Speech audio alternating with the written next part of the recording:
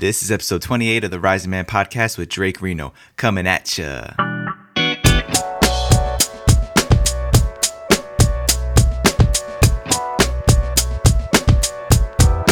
What is up, risers? Welcome back to the Rising Man podcast. I'm your host and the creator of this show, Jetty Azuma, and I am so thrilled to be sharing this conversation this morning with you today.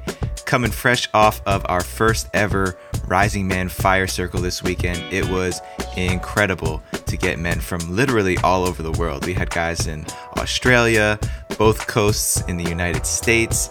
We had men who were waking up at the butt crack of dawn on a Sunday morning to be in circle with each other and to share space, and it was really amazing to create this space for the first time. Stay tuned, everybody, because if you didn't get an invitation to this first Rising Man Fire Circle, there is going to be a Fire Circle every single month. And starting next month, I'm going to open it up to the entire Rising Man community. So stay tuned for more opportunities to jump into that circle. In fact, the announcements for the circle and all the updates are going to be happening live in the Rising Man Facebook group.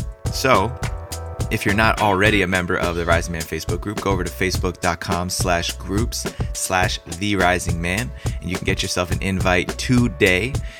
This is where we are picking apart these topics, where we're exploring some of the intricacies of what it is to be a man, sharing our experiences, sharing our stories in a real-time basis of what we're going through, and the most critical part of this whole Rising Man movement, getting the support from the community of brothers that we haven't had our whole lives. Maybe some of you have, but most men out there, most men who are jumping into the space haven't had the space to really share what's been going on with them, even with some of their closest friends. So if you're already in the Rising Man Facebook group, stay tuned, keep contributing. I appreciate what every one of you guys is already doing. If you're not in there yet, get an invite, or if you're in there, make sure you send out an invite to a brother of yours that belongs in the Rising Man circle. If you're also listening to these podcasts and you're hearing these messages and you're starting to say to yourself, I'm ready for that next level. I'm ready for that next step. I'm tired of working at a job that I don't love. I'm tired of being in a relationship that doesn't fulfill me to the highest level I know I'm capable of. I'm tired of not getting everything that I want out of my life. I want you guys to hit me up with a message. I want you to send me a message on Facebook. I want you to hit me up with an email, jettyazuma@gmail.com. A lot of times we're just a couple of millimeters away from the bullseye in our lives. And all we need is a few fine adjustments to really feel fulfilled in the way that our heart, our soul is yearning for. So if you're hearing this and you're feeling like you're stuck, you don't quite know what to do next, reach out to me and we will make it happen. All right? So make sure you guys do that. I really mean that from the bottom of my heart. That's what this is all about, is getting every single man across the world to be lit up and ignited in his purpose so that he can serve his family, his community, and the planet on a big level. So talking about this week's guest, my man Drake Reno is an internationally certified trainer and master practitioner of Neurolinguistic Programming, otherwise known as NLP. He's the founder of The Integrated Man, an executive coach, medicine man, speaker. He went from buttoned up businessman born into an Italian family all the way to the jungles of Peru. My man Drake has been on quite a journey, and I'm so thrilled to share his story with you guys today. Some of the things we speak about on this episode are the difference between speaking and communicating and why it's so important to understand the difference so that we can all feel more expressed and heard. We talked about the brand of masculinity that we've inherited that causes us to hide and portray an inauthentic expression, that machismo, the hypermasculine male that we've all been sold and taught and passed down for many generations. We talked about the toxic masculinity and what it is and how we can rewire this part of our culture so that we pass along a healthier version of masculinity to our children. And we finished up by talking about journeying into the jungle for healing, plant-based medicine journeys, and how to blend modern growth and development with ancient healing rituals. My man Drake brought the East Coast, New York, Italian fire to the show today, so I'll leave it at that. Without further ado, Drake Reno.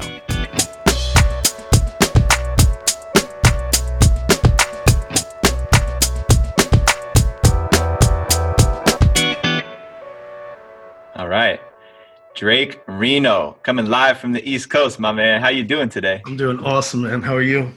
I'm good. I'm good. For those of you guys who are listening right now, we were just talking about how when I interview guys from the East Coast, it pulls out a certain kind of energy for me. It brings me back to my roots. So I can already feel the energy's lifted up in here, man. I'm excited for this conversation.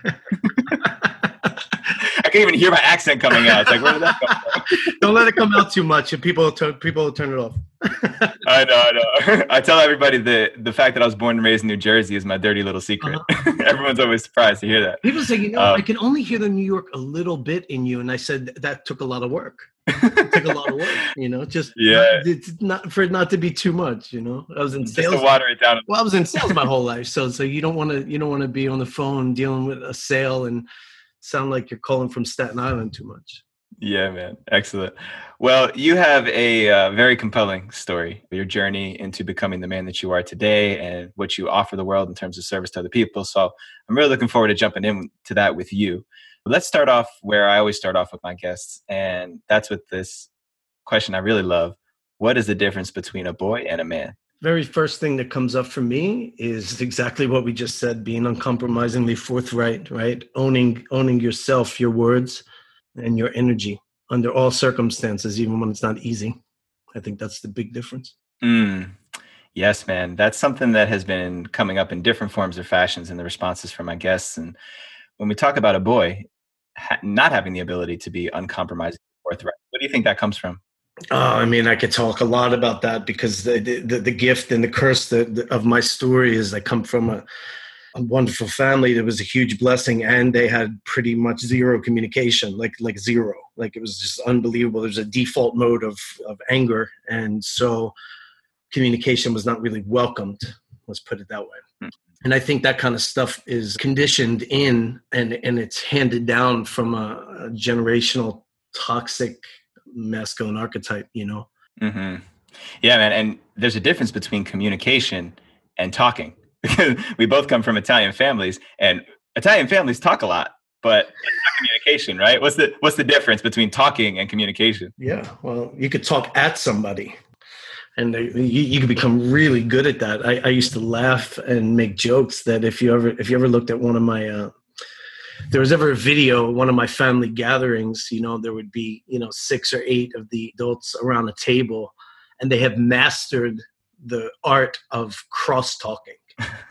So wherever two are, they would always communicate with whoever is across from them and the other people across from them, which would create this kind of soup of voices and words. And it always baffled me. I just, that could only last about 1 minute, and then I'd have to get up and situate myself where I could have direct communication. And I seemed to be the black sheep in the family because I couldn't really understand how to do that.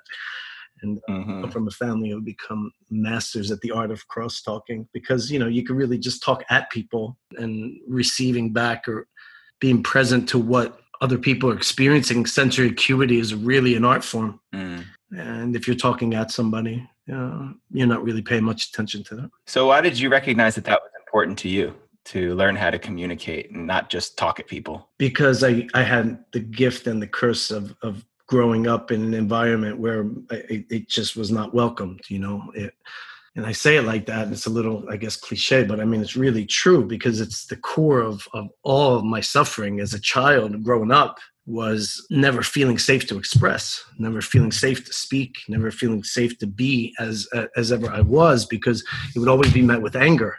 And so I learned and was conditioned at a really young age that if I showed anything in any sense, it would be, they weren't violent, like I didn't get beat, thank God, but it was aggressive, it was aggressively shut down. And so what that created is this thing inside of me of wanting to be able to express myself. But then ultimately what that led to, and this is the blessing side of it, was it led to me wanting to create space to allow other people to do that, because I don't want to create that experience for anybody else in my life. It was a slow process of wanting to create space for other people that I was encountering to have that safe space be felt. And it actually started when I was a really young kid. I used to do this thing that nobody really understand. I was about 8 years old, and there was a handicap home, but like severely handicapped. I was gated in and whatnot. And each day at a certain time, the kids, because it was kids, and the kids would come out and they would have their outside time, their lunchtime, whatever it was. And I used to go there, and I used to just kind of stand at the gates and just do this little eye contact thing. It took 40 years of my life to realize what I was doing, but I was starting to cultivate that space. There was something I was getting in creating that for them, and there was something intuitively I knew that they must have needed, because they couldn't communicate. I never understood it until I actually was in the jungle in Peru doing really deep medicine work, and it all came together for me. I was like, wow. Really. And to me, that's the part of communication that's typically missing, is the willingness to listen, the willingness to see whoever it is you're communicating with in order to truly be seen. And I think that that's something that comes up not just in Italian culture, Italian families, but there's almost a resistance to letting yourself be seen. A lot of things we hear about these days, especially when it comes to men, is putting on a mask and letting a certain part of ourselves be seen. So what do you think about, what are your thoughts on that? My thoughts are, you asked me a minute before we started this interview, is there anything that's coming up for you actively that you want to talk about? And I said, let's just see if it comes up naturally. We're 2 minutes in and here it goes. That's what's coming up for me. And it seems to be like an ongoing theme. The more I connect with the story and the experience and my role in it as the recipient, and then as the creator of space, it doesn't seem, there's a piece of me that feels like it should be resolving. Right. All right. So let me see if I can put this in a way that's really gonna make sense. So the problem and the challenge that I find with men today in my work is always happening within me. Everything that I'm doing is always happening within me. There's never a disconnect between that. And it's been like that since day one, which is how I got into this work. It's always been a reflection of where I was and the progresses and experiences I was having. And what I find to be the biggest challenge for men today is the same one that I still am mostly challenged with in my own personal experience, which is the inability to be with exactly that, right? So I will be in a conversation with someone, whether it's a client or whether it's a personal conversation, and I'll have that feeling, I'll have that experience, and I'll go through it just the way anybody else would, right? I'll have that same set of programming, reactions, responses, physiological, like that little tension in my stomach, and the internal dialogue starts going. I have the same pattern. It doesn't go away because I've acknowledged it or because I've done work on it. So I think, tying back into the difference between a boy and a man is being able to see that and own it and be okay with it. It's like, okay, I'm experiencing this right now. Then having the courage and vulnerability to be able to speak it in present. And I think what the biggest challenge that I see that's universal with men today is that conditioning that's really generational and passed down. When it comes to like leaders and men who are high performers, they are so deeply conditioned not to be able to be authentically in that moment, right? So as a coach, I'm twice as much expected not to have that experience, let alone speak it. And what I find is this is a real thing that needs to be addressed, I think, for us. And Jetty, I'll tell you the truth. I really think the universe brought you, Man Cave, the Pack, Gid, Preston. As I'm sitting back looking at this entire experience, like you and that whole movement came into my life right as that was becoming so crystal clear that this is not only something that I experience or my clients experience, but this is almost like a phenomenon. This is something that a lot of men are really experiencing. And when you get men who are coaches or leaders or who are givers of some sort, it becomes twice as off limits to be able to step into that. Like right now, I'm having that pattern. I'm having that experience, and I'm feeling really defeated internally by my own patterning of the fact that you're not hearing me right now. And it's mind-boggling. And for men who have experienced depression, which I have multiple times throughout my life. As a matter of fact, I reached out to you after you had that podcast with the guy who does the dance. It was with Leah. I was moved to tears. I was literally moved to tears because that had resonated so deeply with me. It's like we are so conditioned to not be authentically with that. And then as coaches, I think there's a big misconception that as coaches, because we've done the work, when it's authentic, that it lessens or it resolves. Going back to what I was saying a few minutes ago, it doesn't always resolve. And that's okay. And I think it's important for us as men to be able to start owning that. as opposed to putting up this facade. Like, I've done my work, I'm an authentic man, and I'm integrated, and I'm all these things. So I no longer experience these other things. And if you have, great, but there's a lot that haven't. There's a lot that's a facade. And I think that's a place of healing that's important for us to reach.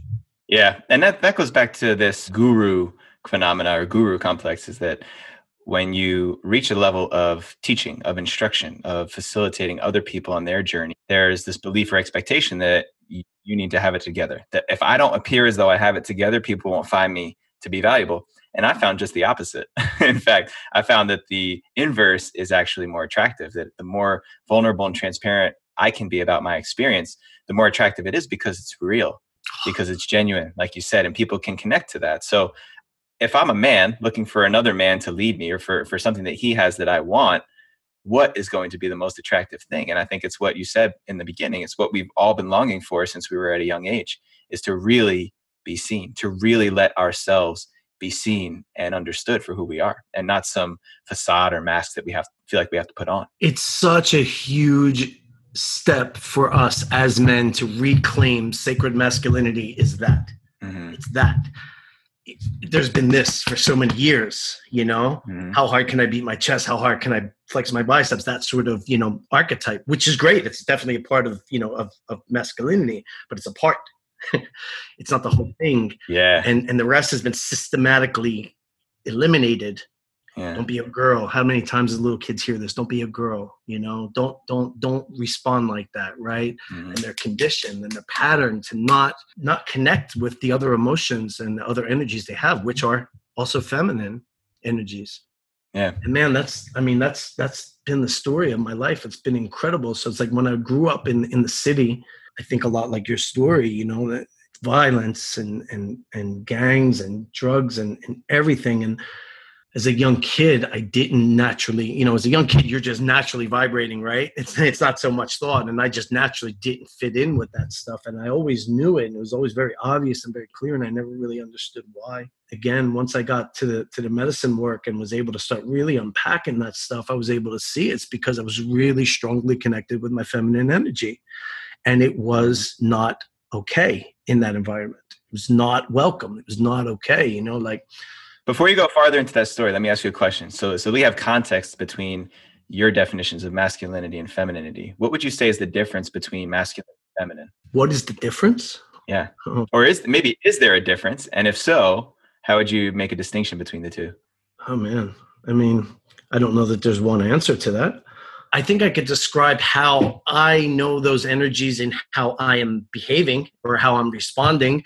I don't know that I could define them because I think it's very subjective, right? Mm-hmm. So it's not for me to really define, but I know that when I am in my masculine, I'm leading with my masculine, I'm getting it done. I'm figuring it out. I'm proactive. I'm trying to manipulate and make things work, right? And manhandle stuff. It's funny you use that word, right? Manhandle, that's what came out, right? Manhandle stuff. Like, what do I need to do? And then when I'm leading in more of my feminine energy, I think I'm leaning back, more analytic. I'm feeling more, I'm less in the mind, more in the heart. And that's why I think they're very important. Yeah, they're different and they're very important. And their balance between the two is really the idea. It's not a matter of one being right or another, or a definition of one. It's just a matter of having the balance between both and having both at access. Mm-hmm. That's how I identify with when I'm leading with my masculine or my feminine. I don't know that would be anybody else's definition, but that's just, I can identify when I'm in one leading role. Yeah.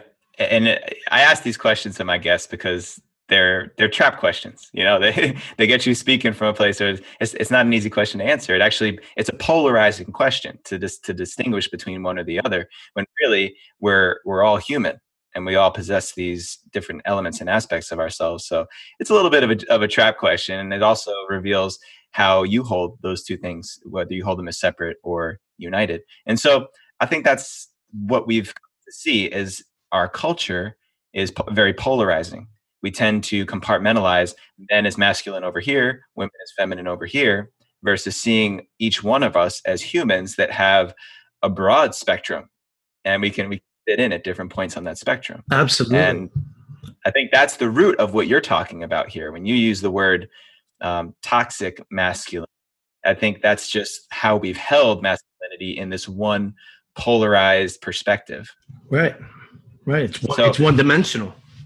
yeah. And so actually let's dive into that, because I was reading through some of your stuff and I saw you use the word toxic masculinity. And I don't know if it's just popping up more and more, if it's just catching my attention, but for some reason I have a problem with that word or that phrase, toxic masculine. So why don't you define it and then explain where you're coming from with that phrase? Sure, and I can tie it into what was so moving about what is his name, so I'm not so ambiguous. Leon, yes. And this is what I loved so deeply about it, and why it brought tears to my eyes, because it was an expression of that in a non-toxic way, right? So when I say that, what I'm referring to is this. It's an inherited thing, it comes from how men who, as boys, we are around, set up the model, right? So we're all modeling what we have around us. When I refer to the toxic masculine archetype, I'm talking about the vast majority. I'm not saying everyone has experienced this or has accessed this to such a large degree. I just happen to. What defined the strongest man was the most shut down emotionally. Like I beat this guy up. Like for me, in my experience, it was violence. It was lack of emotion. It was lack of communication, right? So it was like, if you want to talk, you're acting like a girl. And that was literally phrased. I mean, I've heard it a million times as a kid being said around me and even to me. And that's toxic.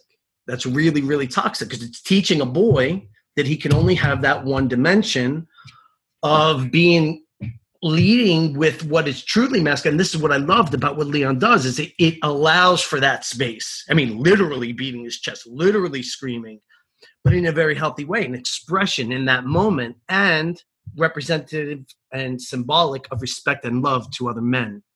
Beautiful.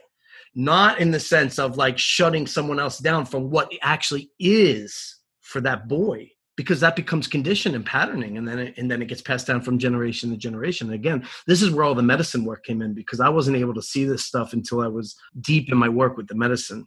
But it's real. Mm-hmm. And that's what I call toxic masculine archetype. That's just what I call it. Yeah. And I understand where you're coming from with it as well. I've just sometimes take issue with some of these terminologies we're using. A lot of people are also saying being in a conscious relationship. And to me, I'm like, conscious relationship? To me, it's all just different levels or intentions behind how we're showing up. So to be in a conscious relationship or not, to me, that's just like, well, that's just a different way of describing where you're at with that person that you're connecting to.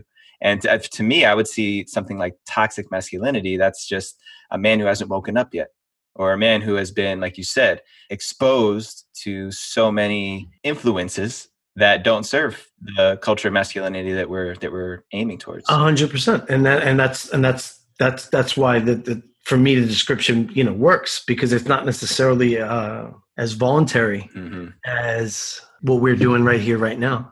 We set the intention to sit and talk and put it out there on Facebook and out to the world, and see like, what can we do to unearth some stuff, right? And what Leon does is like, get together, let's express this energy, let's express this part of it, so you don't feel like it's bottled up in other parts of your life. So that's very intentional, right? Where what I call toxic masculine archetype is very much inherited. It may not inherited necessarily just from family, but it's modeled, definitely modeled. Right. It's what we see around us. And my environment as a kid was just 100% that. I mean, there was, people on street corners and the bragging about how their fathers and their fathers and their fathers all hung out and drank and got in fights and got arrested on the same street corners. And that was cool. That was what created this hierarchy of who represented the strongest man. Mm-hmm. That's the system. I mean, yeah, toxic is the only word I could come up with for that. Well, and I think it's great, because like at the end of the day, we're all using language, and I know what you're talking about. You're just using a word that for whatever reason lights something up in me and gets my attention. Mm-hmm. But the word that you're speaking of and what you do with the men that you work with, you're aiming towards the integrated man. So if I think of the opposite of that, it's a disintegrated man. That means there are fractions of this man in different parts of the room, and he's choosing to go hang out in one area of the room, one corner of the room with that one dimension of who he is. And a lot of the work that I've seen is there are so many different dimensions, so many different moves, so many different characters and games that we can bring to the table as men, as humans, but specifically in this conversation as men, depending on what the conversation calls for. And I've mentioned this in some other conversations and stuff that I've done, is that my wife doesn't always need me to be the rigid, firm rock to make sure that she feels safe. A lot of times she needs me to be the soft, lighthearted gentleman. Right. And the more dimensions that we're embracing, the more integrated parts we have to ourselves, the more successful we'll be in our lives, right? Right. 100%. Yeah. And I think that's the direction and the movement that we're seeing, that you very much represent. You resonated with me immediately, when I saw you with your kid and with your wife, and then I saw the work you were doing. And, when I saw what you were doing with the kids, that project, I was just like, yeah, this is it. This is what it's about. And that's, I guess that's kind of where Integrated Men kind of comes from. It's about all those parts, having them all there. I have a piece of me that was modeled from the toxic masculine archetype. It's a piece of me. And I've consciously decided to grow and expand past that. Mm-hmm. And that's my constant ongoing work. And I think that's any man's constant ongoing work, right? I mean, that's all we can do. Yeah. And you know what? I find that men who are not familiar with this conversation, like you and I, we can speak on a level that a lot of men probably don't ever venture into, because they just haven't had, like you said, maybe they've grown up in an environment where speaking about this stuff is gay or it's woo-woo or something like that. Uh-huh. But I think the best part about being in this work is that there's always an invitation to be a part of a conversation of what other elements or aspects of yourself are there that you haven't been living into. What parts of yourself have you not allowed to see the light of day? And then for what reason? And that at its core is what transformational coaching is.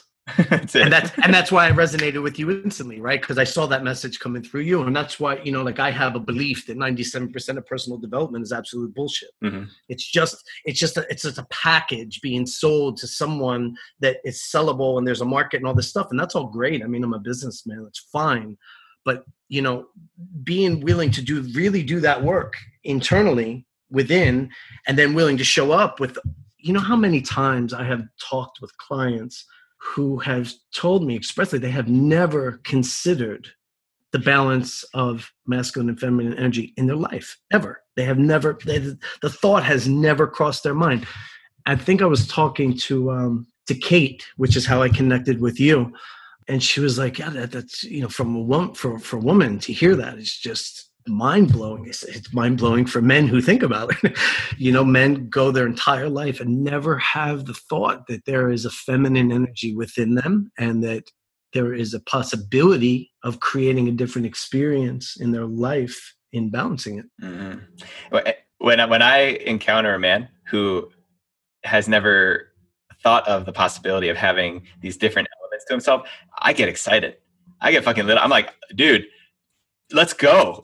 Because I know that anything that happens from that point after that conversation is going to be illuminating. And for someone to know that they have so many different elements to themselves they haven't awakened yet, it's like, let's go, baby. Yeah. We're starting brand new. Yeah. Yeah. It's one of those few things in our work, right? Like I love identifying those things. It's like one of the few things in our work that, just like you said, like once you crack that door open, I mean, look out, right? I mean, it could really, really go. It's another thing that I get a lot in this work is the first time a person truly grasps the idea that their internal dialogue is not actuality. Mm. It's such Talk about that. People need to hear that more. Say it one more time and then tell me more about it. Okay. So I'll tell you it in a mini story. So I was coming out of a session that I was doing.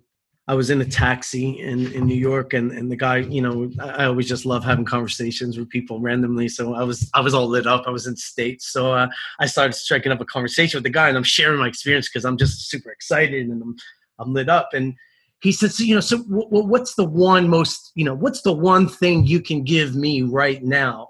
And I was like, it's so funny. Like we're such an immediate culture. It's like in this 10-minute cab ride, how can you change my whole life for free? It's like, okay, challenge accepted. So I started thinking, and I'm like, well, just going back into my experience with the group. And I thought to myself, well, there was this one guy and I was talking about his experience and asking him really powerful questions to find out where they were coming from. They were all obviously coming from his internal dialogue, and then pointing out how they're not necessarily matching what's happening.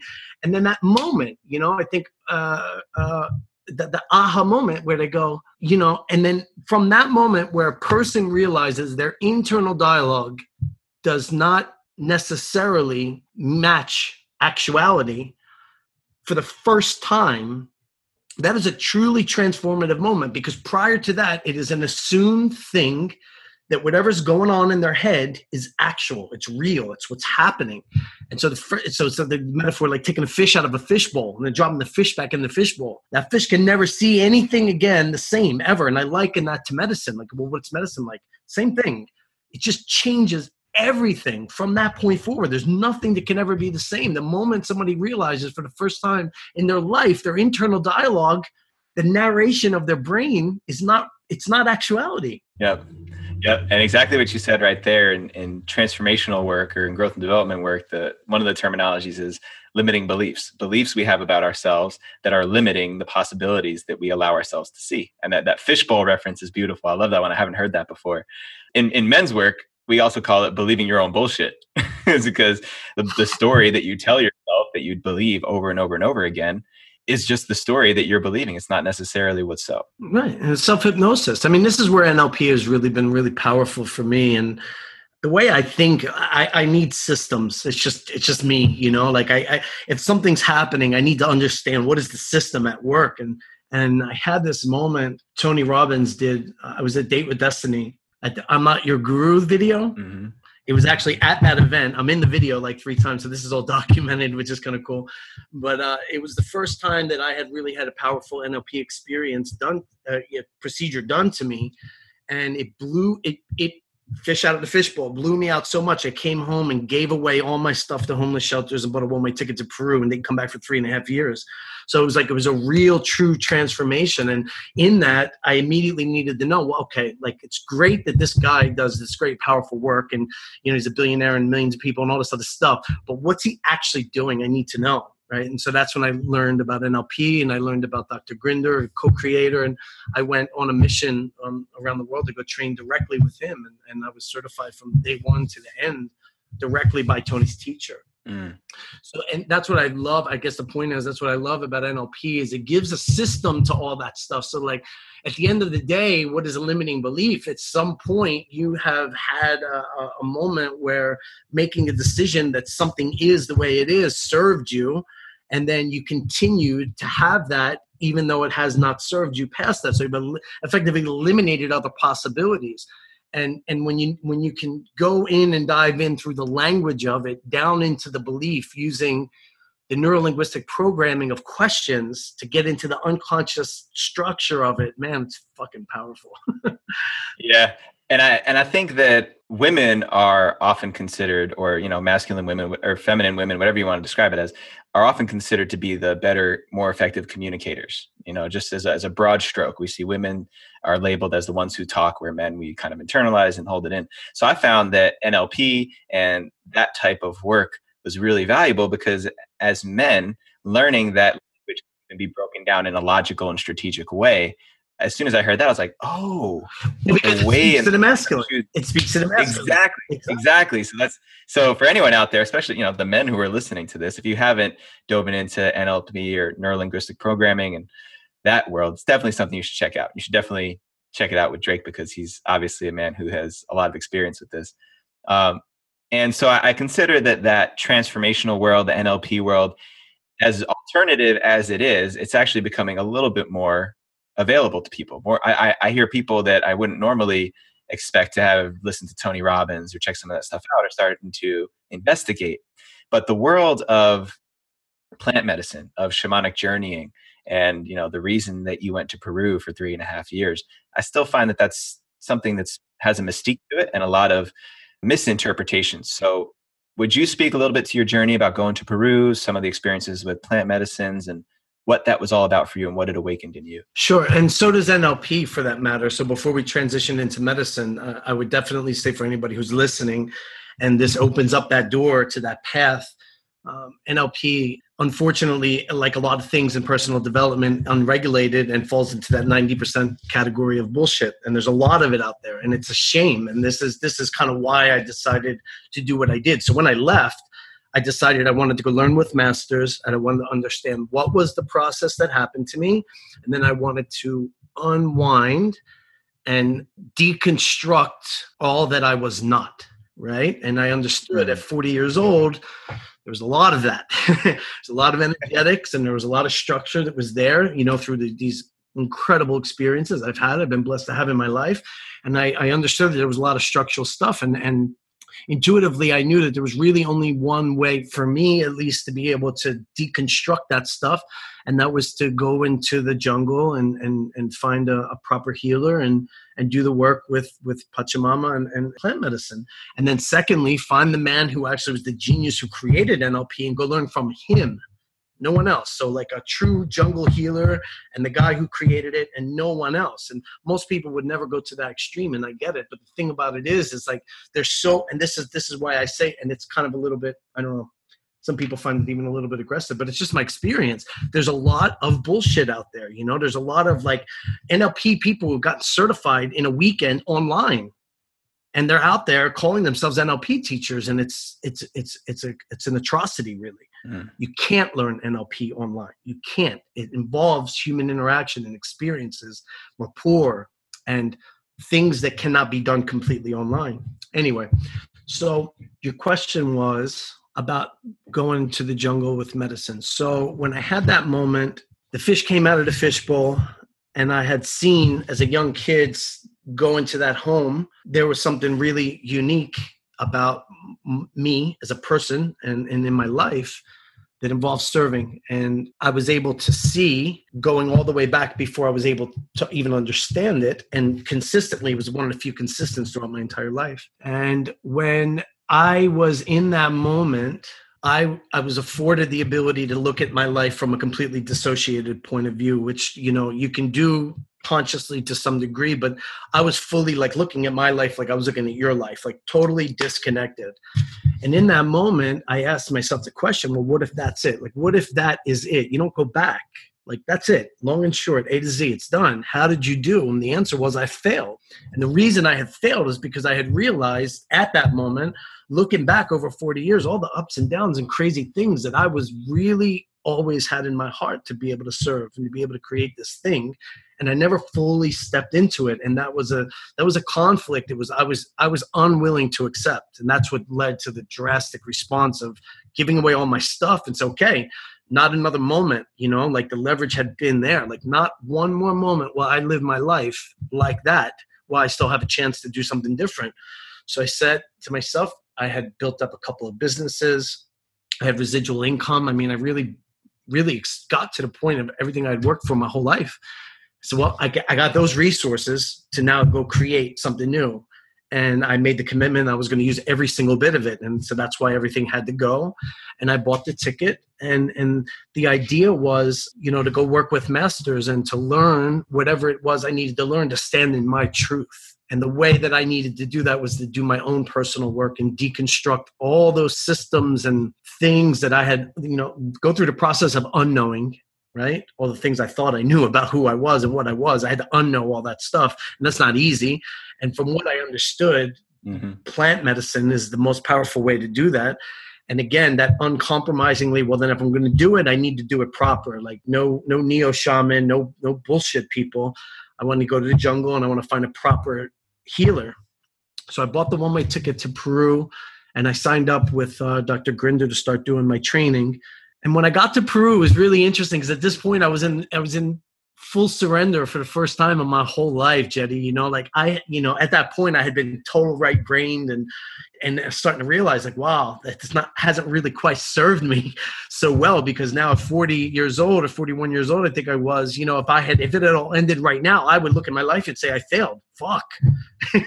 So I got to come up with a new strategy, and something's got to be kind of powerful and all inclusive. And so when I got to Peru, I knew about the medicine tourism that happens there. Ayahuasca has become kind of a fad and a trend, and just the way NLP, there's lots of people putting on, Peruvian clothes and serving medicine. And, they have a couple of experiences and they think that they can serve it. And it's an atrocity. Some of these shaman trained for 30, 40 years before they're given the blessing to serve medicine. And I wanted no parts of that. I wanted to only be with an authentic, true healer. But I had no idea what that meant. And I was in surrender. So I trusted for the first time in my life. So I landed in the Sacred Valley. I had no idea where I was staying. I didn't know a single person. I knew nothing. I found the hostel. I stayed there. And for about a month, I had probably, in the Valley, I don't know if you've ever been there, but it's like ayahuasca opportunities are a dime a dozen, like 3 a day, 4 a day. Like it's everywhere, right? Because it's legal. And they know people are coming there traveling because they know about the tourism and they're capitalizing on it. So it's like I knew I didn't want to be a part of it, but it becomes very difficult to distinguish authentic and not when you're there for the first time. Very, very difficult. And, the universe blessed me with a brother who's still my closest friend to this very day. And we both landed in the same hostel. He did the same thing from Australia, which was another thing I loved about your thing. You were talking about your friends in Australia.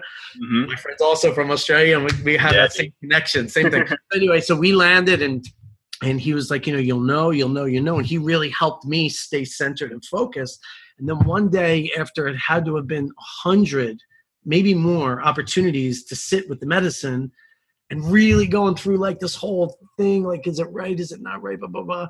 And then one day I jumped online and there was a group that I was a part of. And I saw a thing that Maestra Manuela from the Shipibo tribe was going to be passing through. And I read about her, and she's 5th generation healer, medicine woman. She was 6 years old. She's now 70. She's a grandmother, Shipibo healer, direct Incan lineage.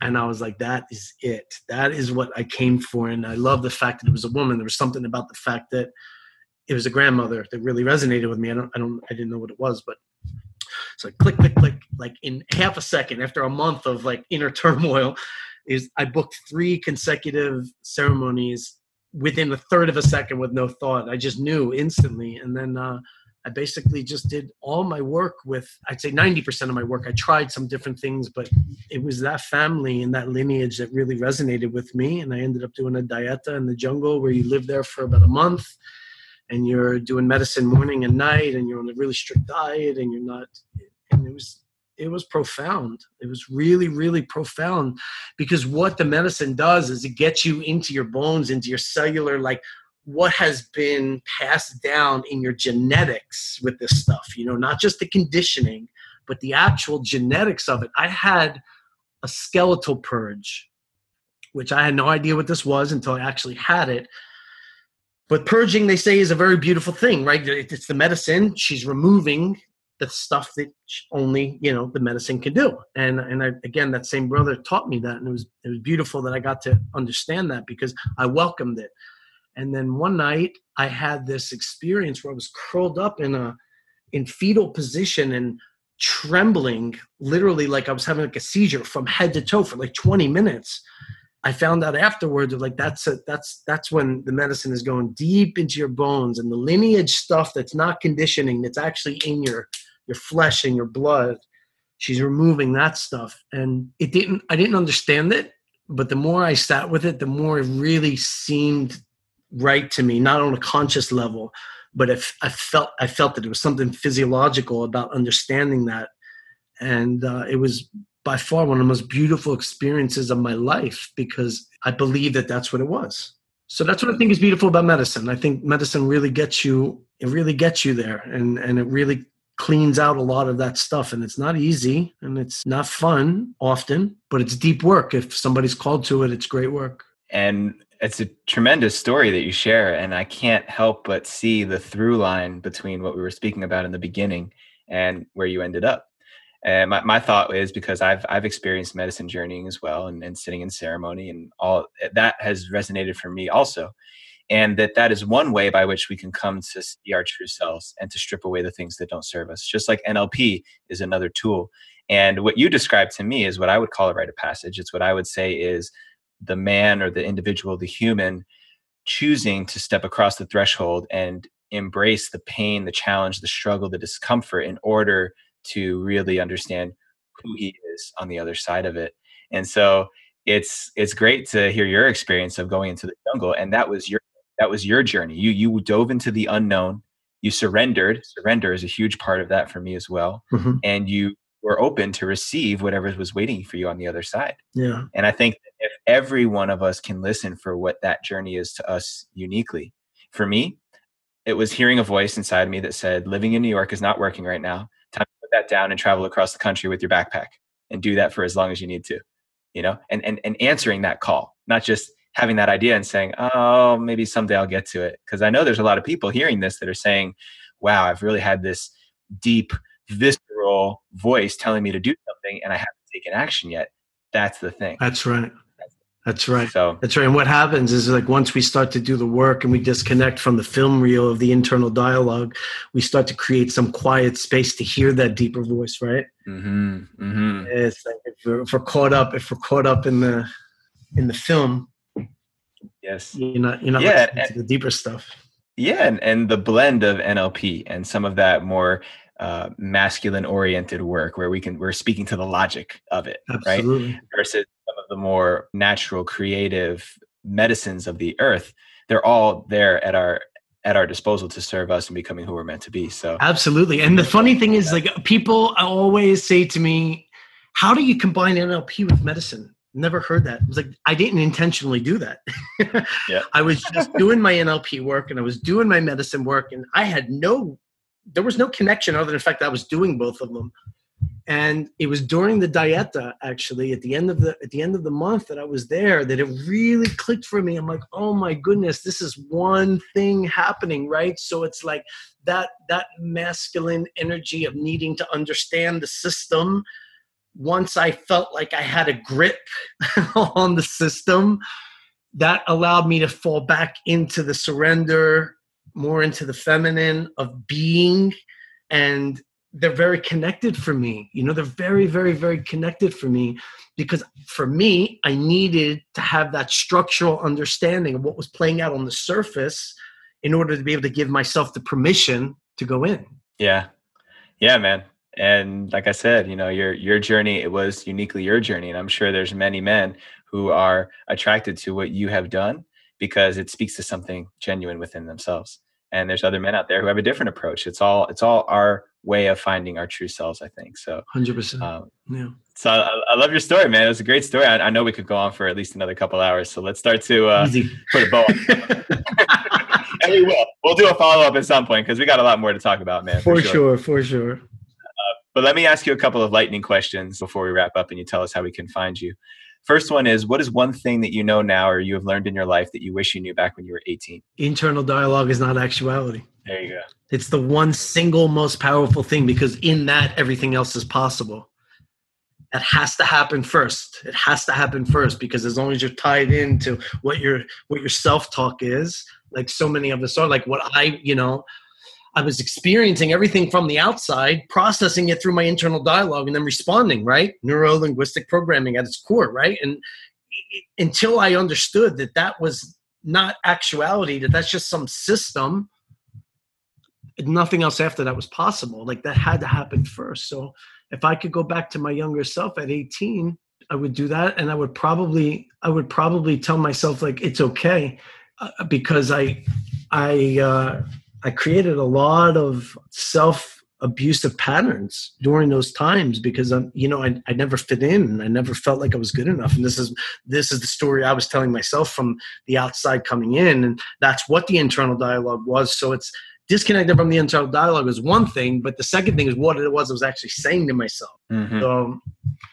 yeah, that's like the gateway, the entrance ticket, the admission ticket is getting over the fact that your story is just a story. It's not the story necessarily. Exactly. Yeah. Exactly. And that your greatest pain, I mean, and this is one of the most profound things that I learned from Tony Robbins was, your greatest pain is most likely your biggest strength. It's most likely your power. And if you look there, you could find it. And that was the first time I really, really connected into the fact that all those years of just tremendous amounts of suffering and tough things, look at it and say, wow, now I could connect that with this whole thing of wanting to give. and it's super authentic and it lights me up. Like, bam, it all came together, right? Yeah, that's a great one, man. I wish I could have heard that from you when I was 18 as well.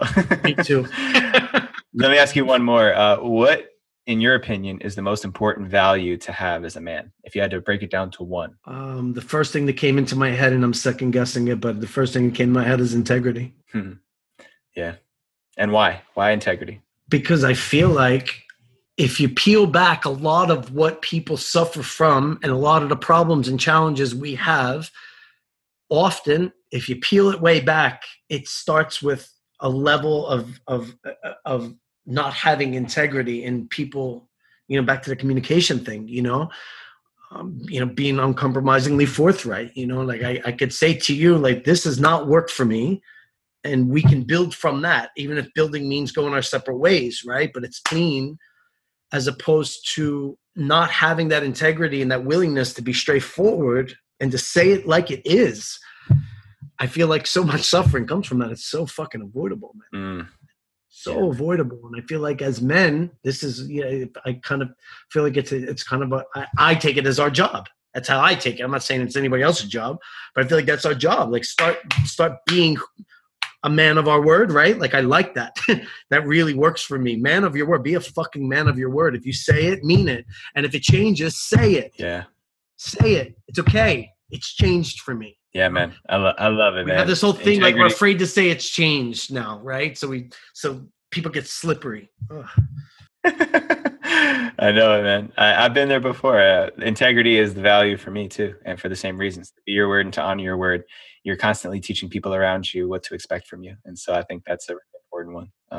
Especially if we take on the role of provider and protector as men, to let people know that what we say we're going to do really means what we are going to do, and what they can count on is a big deal. So, right. All right, man. Let's wrap it up here with, how can people find you? What are the socials? Where do you want us to go look for you so we can support you and work with you?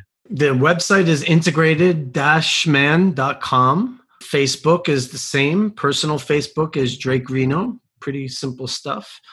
Yeah, that's it. Any opportunities coming up to work with you? You got anything exciting? I saw there's a retreat coming up, right? Well, there is. It's still kind of in the works. I think what's happening with the retreat thing, like, I keep trying to get, not trying, but it kind of is happening where it's, okay, I'm going to bring a group there, right? And then the logistics of that becomes a push.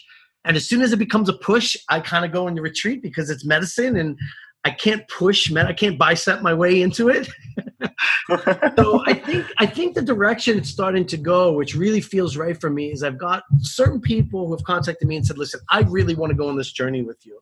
Bring me back. Let's go back through the same healers, the same medicine, same places. And I don't necessarily need a group. So I think the way it's going to start working is I'm going to be like kind of a private guide to people who want to take that journey, because it's very much for me as well. I'm not facilitating. I'm not serving medicine. So when we go, I'm sitting next to you doing my work right there. Right. So I think the way that's going to work is really a guide. And as far as like the coaching work, I really have narrowed it down. Thank God this year has gone down to what I've been working a long time to do, which is just a couple of really key clients each month. I think you can see on my giant whiteboard behind.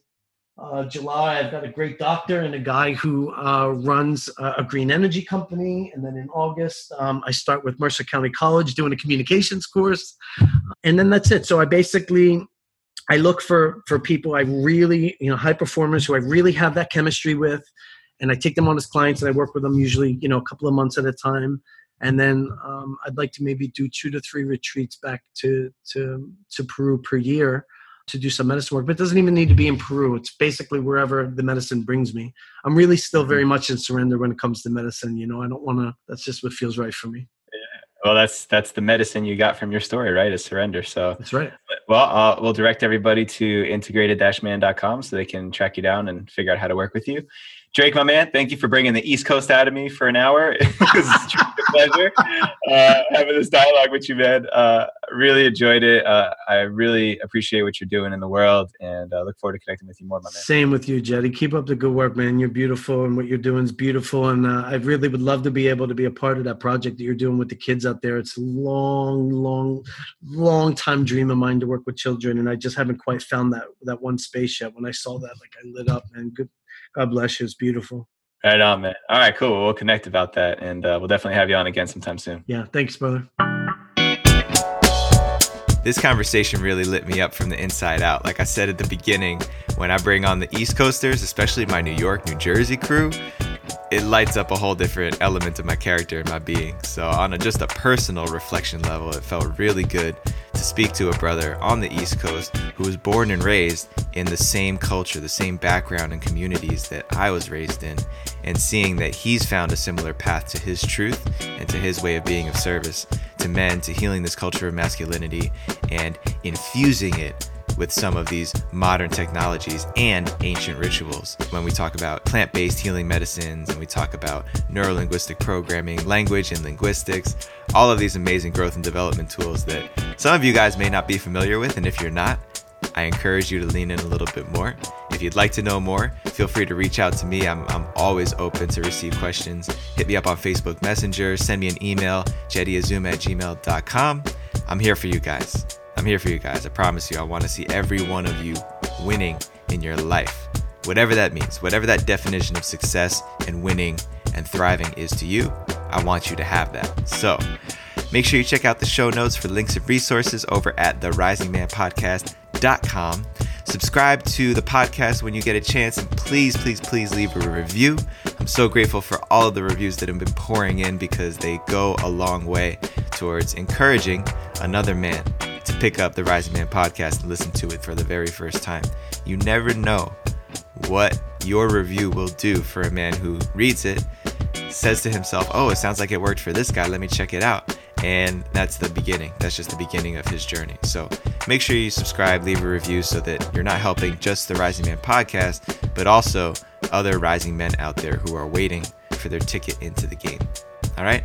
Join the Rising Man Facebook community if you have not already. Facebook.com/groups/The Rising Man. Like I said, this is where the conversations are popping off. This is where we're really starting to explore and examine some of these topics, not on a theoretical level, but on a very real experiential level. Like, what is happening in your life, in my life? How can I relate to your story? It's amazing to see the communication and the dialogues that are happening between men all across the globe on multiple continents all at the same time. So make sure you jump in, join the Rising Man Facebook group, invite a couple of brothers and men in your life who you think would benefit from being in that space as well. I really appreciate all of the support you guys are giving me over there. Hit us up on Instagram at The Rising Man Pod and at Jetty Azuma. That's my personal Instagram. Shout outs to Sean Offenbach making these episodes pop every single week. Straight from my computer, my microphone to your ears. He's the one who's bridging the gap and making it happen. Sean Offenbach over at Infinite Melodics. That's at Infinite MELODIX on Instagram. Sean, I appreciate everything you're doing, my brother. And as we wrap up this episode, I want all of you to really think about what is the next level for you. Everybody has a next level, but what is the next level for you? Think about that. And until next time, rise up and claim your destiny.